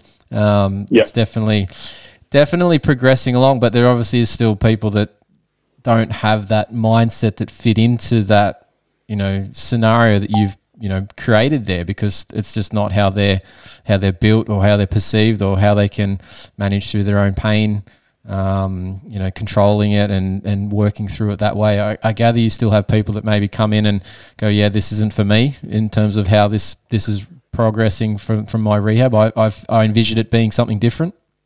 Yeah, definitely. So some people come in and get a little bit scared about the approach, especially when they have to walk from the waiting room through a gym to a treatment room. They're like, whoa, what am I doing here? Did I come in the right building? Yeah. Exactly right. And so, yeah, it can be a little bit confronting for some. But once they overcome what they think physio's about, and then see it in a different light, it can be really powerful, and change someone's whole outlook on the industry, but also outlook on their health and what they can achieve. Yeah, it's just getting their mind in the right area, isn't it? Because once they thinking along the lines that they can rather than that they shouldn't, things start to progress a lot quicker. Yeah, absolutely. Now, let's talk about the, you said you had some nice mentors, through different phases of it. Is there someone that sort of maybe triggered this sort of approach to your clinic, your rehab with your clients that, influence what you're doing now? Because obviously there's not heaps of people from a few years back that are sort of promoting this level of stuff. Has somebody, helped support you and bring these views along, or that you maybe even just watched from afar and you checked in on that they were doing similar things and you felt, maybe you should try that in your own practice? Yeah, well, I think credit goes to my early mentor, Phil Walsh from Byron Bay Physiotherapy. He introduced me to a very balanced approach of physio, which was fantastic. He was great in the rooms with both education, manual therapy, exercise, and then he also got heavily involved in surfing at the time and a lot of Olympic lifting and strength and conditioning and performance work with those guys. Yeah. So early on I was exposed to that. I had two great S&C mentors down home in Rudy Meir and Simon Fathers. They were great early on. And then as I got into physio, I've been a physio now for 15 years. So that was kind of the early stages of Adam Meekins and what he was about. Yep. Which I know you've got an interest in his side of things. I do, yeah. Have you ever been to any of his courses? I haven't had the opportunity to, but I liked a lot of his early work. I kind of find now that some of his stuff's a little bit controversial. And he's definitely moved to a bit more of a click, getting the clicks from the initial post side of things, and yeah, I'm not sure if he's trying to upset people, but just trying to at least present the alternate views. So yeah, I kind of agree on his social presence at the minute, but his theories and stuff in the background and that earlier stuff that you're referring to is definitely where I sort of jumped on board with his approach for a few different things. Yeah, definitely. I liked a lot of the early rehab, just get people moving stuff. So a lot of his blogs, this is before social media, were fantastic reads and quite inspiring. To work in that field and get people moving early rather than waiting 6 weeks in a sling or a brace or a boot or whatever it may be. Yep. There's always something that you can do to get people moving, and it may not be moving that injured limb, but it can be moving the other side or the rest of the body to keep that person active and engaged in movement and healing. So, yeah. Yeah, I definitely think, obviously Adam's stuff sort of maybe just reinforced for me that, the ideas that I had about how early things could start were possible, but also the side of things that when he talked in his course that I went to, he always sort of referred to himself as I can't remember exactly the term he used, but it was basically that he was the no-touch physio, as in that he didn't put hands on and, do the traditional lay down, here's a massage, here's a stretch. He was always, you talk to him and educate him, and then what exercise are we doing sort of thing. And that sort of reinforced that some of the views that I had on these things being that we're wasting a lot of time at the beginning by doing not really something it's fluffy and nice, but it's not really progressing your rehab. And that sort of just confirmed that, because I always had views and, you look at high level athletes and they do different things and you think, is that really appropriate at that stage? And you're like, well, yeah, there's nothing wrong with that part of the body. They've got a foot injury, but they're there and they're doing everything they can with a boot on, cycling as such, in a stationary cycling. You're like, oh, that's a bit aggressive, but it's not really. Like, there's support from the boot. They can go ahead and make the revolutions. They're continuing to maintain their cardio side of things. They're getting some general strengthening activity from the actual, repeated rotation. It's all possible. It's just, managing it and making sure you're not putting loads in the wrong areas to, prevent or delay the recovery process. And yeah, Adam just sort of supported those theories. The other thing that sort of got me with Adam, I walked into this course, I did it in Newcastle a couple of years ago, and walked in, sat down, and you know how you sort of go to these things and everyone's really professional and, you know, this, that, and the other research and, you know, blah, blah, blah. Well, I think within the first sentence or two, Adam had dropped about a half a dozen F-bombs. And I was like, this bloke's fucking for me.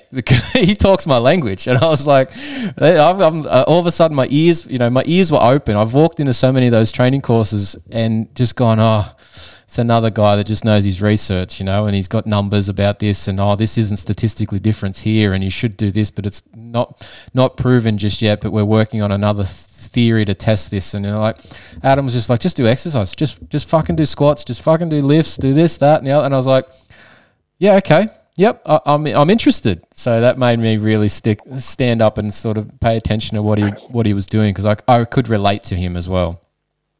Yeah, and I think that's a big thing too, is that relatability and just realness. There's no bullshit. I think there's a lot of that in the medical profession and also in physio too. There is so much bullshit, and when you actually clinically reason through a lot of it, you just go, what's the point of this? Like, why are we stuck in a sling for 6 weeks for this shoulder when we can get the thing moving? Like, we don't want to be cowboys and be swinging off things, but we can get it moving and appropriately load it to what's occurring with healing and the stages of healing that tissue is going through. But I find that the period of immobility creates so much fear and worries and concerns, and altered movement patterns and weakness and atrophy and stiffness and things that just delay people's return to normal movement and motion, that we can quickly overcome if we start it smart and load it appropriately, and just get the body moving again. Oh, 100%. And I think a lot of this sort of, you mentioned about the being, you know, immobilized in a sling, you know, and they get a bit fearful of coming out of it and doing the things that you're suggesting. I think it starts back from the specialists, because they put them in the sling and they say it's 6 weeks, it's 8 weeks, it's 12 weeks, you know, of this level of movement. And then when they come and see you and you go, screw that and rip it off and let's do this, they all sort of like, they're like, oh, well, hold on, but my specialist said this. And, you know, the whole idea that he's smarter than you as the physio.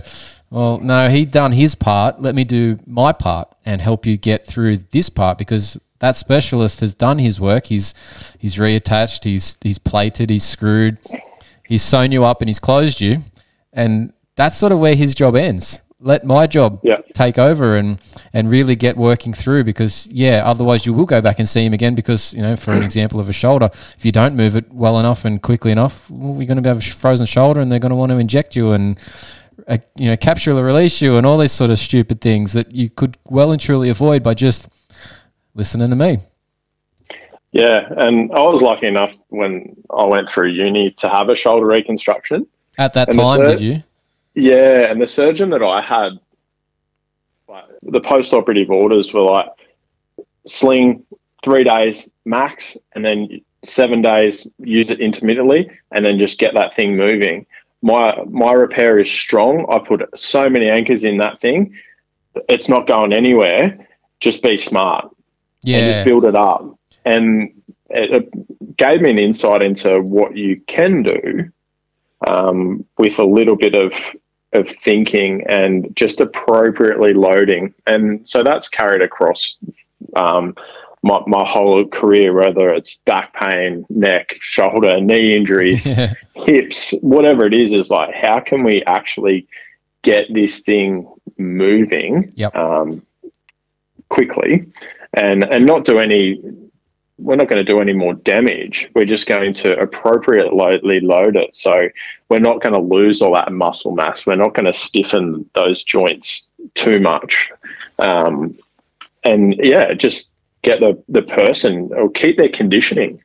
rather than waiting for so long and then having to start so low that, in fact, they're so deconditioned by 12 weeks that then we've got to spend the next 6 months reconditioning this person completely because we've had such a passive, go slow, conservative approach at the start.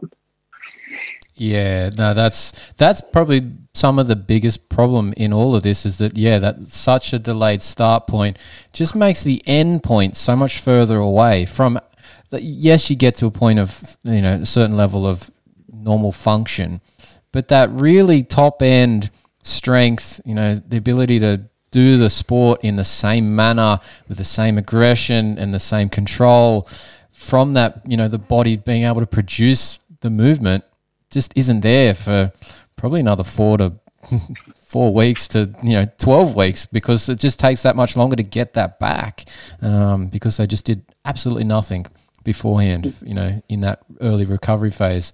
But you mentioned something there that I thought was quite different there from your shoulder surgeon.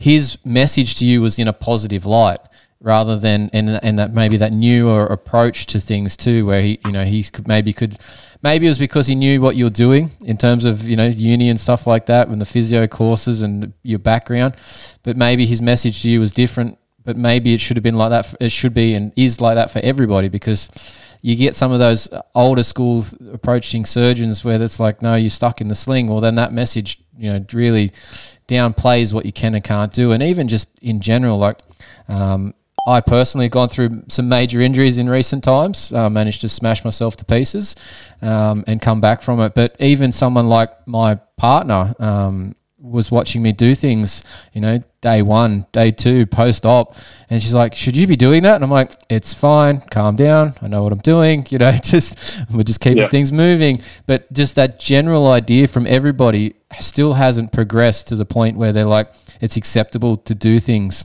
that early on, post surgeries, post fractures, whatever the injury might be.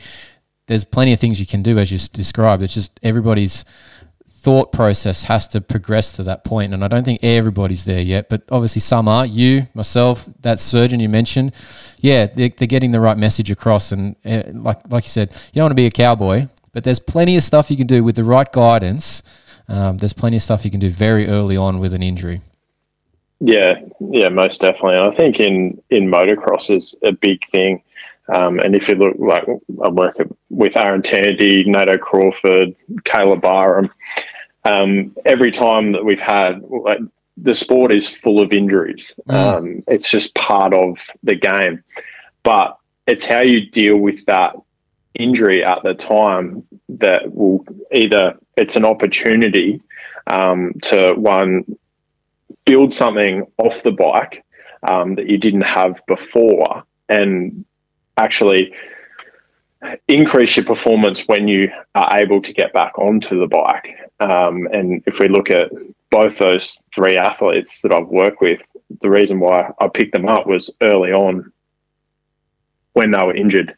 So they come to me initially with an injury, but following that, it was like, okay, now we've got time where we can't ride the bike. What are we working on? What holes are we going to fill in your off-bike preparation so that when you get back on the bike, you're even better than what you were before? And that's one thing, like, if I can get a message across to any of the young riders and any of the professional riders that may be listening, is that injury isn't necessarily a negativity. Injury can be a massive opportunity to do some amazing stuff on yourself and build your performance off the bike to then come back onto the bike stronger. And so they're often the things that when your arm's out of play, or your legs or your knee or your ankle or whatever it may be is out of play, what else can you be working on? The lower limb's out. What about the upper limb? What about the trunk? What about the hip?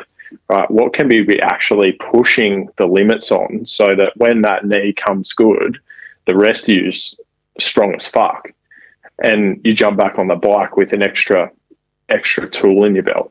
You're stronger. You're able to control that bike more. So I think like Aaron's a prime example. When I picked him up, it was a wrist injury, but we assessed his whole body and we found a lot of imbalances in strength from side to side, which was resulting in him swapping from side to side and increasing crashes. So we're like, hey, why don't we work on that while we can't be riding because your wrist is immobilized? So let's work on that, right, and get you stronger. So we spent the time where he couldn't do anything, doing something different. And then as we rehabbed the wrist, we just had this strong base. And then when he came back, he was a different rider. Yeah. Some of those little exercises that you can do to just control a joint better, like you said, be balanced from left to right, because you might just have a massive dominance on your right-hand side because that's the way you've always done something. They can be controlled so much better and then just give you a better posture and a better technique mid-corner to hold a bike down and not eat shit because all of a sudden it hits a bump and you can't control it because that's your weak side. Yep, 100%. I'll give you a tip, but too, the bit about you saying you almost led into it and said it almost exactly, but I've got a saying on the show. It's hashtag injuries are a part of moto, because it just it just happens all the time. That's what you should have that up on the wall. But yeah, no, that's my catchphrase in all this, because basically every time we turn something on, somebody's injured in our sport. It's unfortunate, but it just seems to be how it goes. Mind you, it's across all sports. It's not just moto, but obviously we just have a bit more of a higher risk with it, with the speeds and the impacts that we're coming off at. Yeah, like you just said then, I don't think the amount of injuries that they get is any different to any other sport. It's just usually the trauma is greater because of the speed. Yes. So when you're dealing with that side of things, sometimes it can be like, okay, they're going to be off the bike a lot longer than like a tennis player might be out for a sprained ankle because of the trauma involved orthopedically usually. So yeah, the injuries are usually quite a lot bigger, but then they also do have the niggles and the smaller injuries and musculoskeletal problems that need dealing with along the way, like any other athlete does.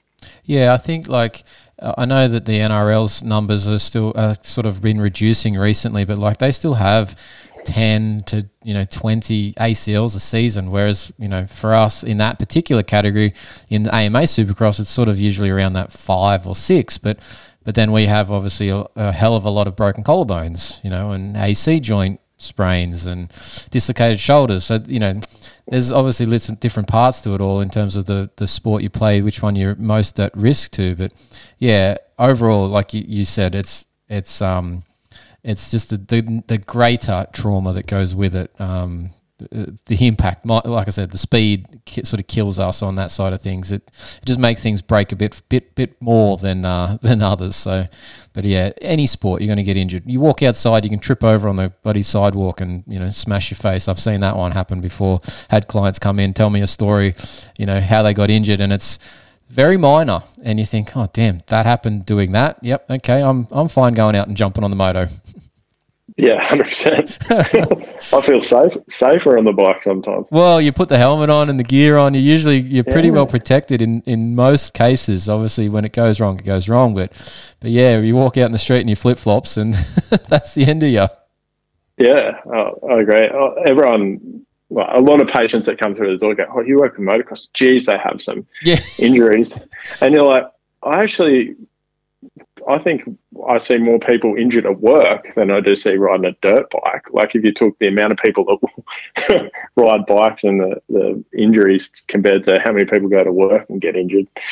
Well, yeah, and like that's sort of that field that I'm in at the moment. But I also get that, they're very minor things, but they drag on for ages. And the different mindsets in the recovery then is where the moto guys probably are massively winning out, because, and with some support like yourself, they're progressing these things way sooner, whereas these other industry injuries are just prolonged and just seen in the wrong light. And honestly, after having some of the things that have happened to me in the last few years with injuries, and I had them all at once. I broke a hip, I broke a collarbone, I broke another part in my shoulder, tore a bicep off, I broke a vertebrae, ribs, lost the spleen. That's the quick rundown. And I look at these people and they go, I've got this broken, pinky, bad example, but that's the first thing that popped in my head. And they're like, oh, it's so painful, I can't do this and that. And I'm like, I just want to turn around and say, harden the fuck up. Get on with it. Oh, it's so true. And like you said before, the mindset, and I think with the difference between sometimes the injured worker and normal person is they often don't want to get better. Whereas when you're dealing with motocross riders, and I learned this with fighters, is that they just love their sport so much that they do not want to spend time away from it. And they want to be active. They want to get back into it. So you just piggyback off that, their desire to want to get better quicker, and then show them the path. It's just so much fun. And it's enjoyable. Do you find that like those couple of guys, when they first maybe came to you and they were probably expecting a certain line of, physio rehab, and then you've gone maybe completely the other direction from what they were thinking and said, hey, let's go and do this. Have you found that that's really like sparked them up? Because like all of a sudden they're not being told that they can't, they're being told that they can. Because I feel like those moto guys, me personally, yourself, you're probably going to get that little energy kick that, oh yeah, let's do it. I want to do that, and you're allowing me to do that. Like, I feel like that would just trigger their brains in a different direction straight away and get that positive mindset straight from the get-go. Yeah, definitely. I kind of just brought back a memory that my first professional motocross, supercross athlete was Dan Reardon. Oh yeah. And Dan ruptured his Achilles in supercross when he hit a tough block, got caught up and just cased the finish line double. Yep. And ruptured his Achilles. Well, he had to get back to work and doing stunty stuff, and he's like, man, I can't not do this job. And I think he was like a week or 10 days post Achilles repair, and he had to ride a scooter as a stunty. Yep. And crash it at speed. Oh shit. Yep. Good first job day back on. Yep. Go on. Yep. Yeah. 10 days after, and he's like, man, I can't not do this job. It's been booked in for ages. I think it was like on a movie or something. Yep. And I'm like, okay, righto, I'm down for the challenge if you are. There's risk, but I reckon that we can do it. So we ended up getting an Alpine Star booty, putting heel wedges in it, bracing this thing up, made sure that he just could not move his foot. Yep. And he went and crashed this thing and walked away from it, and he was like, man, that's the best I've ever felt with a crash. But yeah, he needed that that ability to go and do something reasonably quickly, and you've supported and came up with problem solved the solution to do it. And I don't think there'd be many other in our field doing that level of support, just because they would be like, no, that's nuts. And well, probably then the insurance side of things would come in. Oh, if I suggest that you can do this and that, I'm going against the specialist's orders and whatnot. And yeah, you end up in a bit of a pickle with that side of things, but there's ways to do it and be safe and creative and actually encourage movement. Yeah, absolutely. And I think like looking at the sport itself and relative to what they're doing, I noticed a post that you put up the other day about ACLs, and probably going off track a little bit here, but really I'm quite interested in ACLs in motocross, because people don't have ACLs in motocross. It almost seems like more people don't have them than do. They just don't advertise it. Yeah, they don't advertise it, and then they go, and some go and have reconstructive surgery for it, and they're still trying to. Their protocols are mimicking football and cutting and agility type activities. And it's not relevant. It's not relevant. Like, we've got guys back to high level competition in 6 months. Well, do you know the RJ Hampshire situation from about 2-3 years ago, where he had it done and he was jogging on it, I think at about, like, we're talking days that he was jogging on his knee, and he was racing at 10 weeks. Yeah. Like, I was a little bit shocked at that speed, but it just shows what's possible. Yeah, and you can do it. And it's, anything's possible. And I think too that with an ACL, you can't stop it happening. If you're going to dab a foot at speed, Oh, the yeah. thing's going. Like, doesn't matter if you've had surgery, haven't had surgery. It gets in the wrong position, it's going to go. So if you don't have it, well, it's one less thing to go. But this is a positive view on it, isn't it? A glass half full. Yeah. So yeah, a lot of the time with those guys now, it's like, let's just conservatively manage this thing. We know that ACLs do heal now, and if we promote that, and even if it doesn't, you can have a strong and stable knee and get back to sport super duper quick.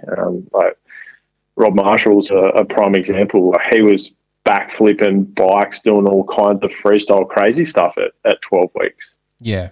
Yeah, look, it's done. It can be done easily. It's all just around that. It's all just around that. What else you can then use to control the position of the knee, and a lot of it's just that eccentric hamstring control. You got to be taught. Lots of people don't have to know how to do that because they've always relied on the ACL, and once it's gone, there's just other ways to do it. Yeah. The body's an amazing thing, and I don't think we give it enough credit, or a lot of people don't give it enough credit for what it can do. And in regards to healing, or just even compensating, if something's gone, it'll compensate, then it'll grow back. And yeah.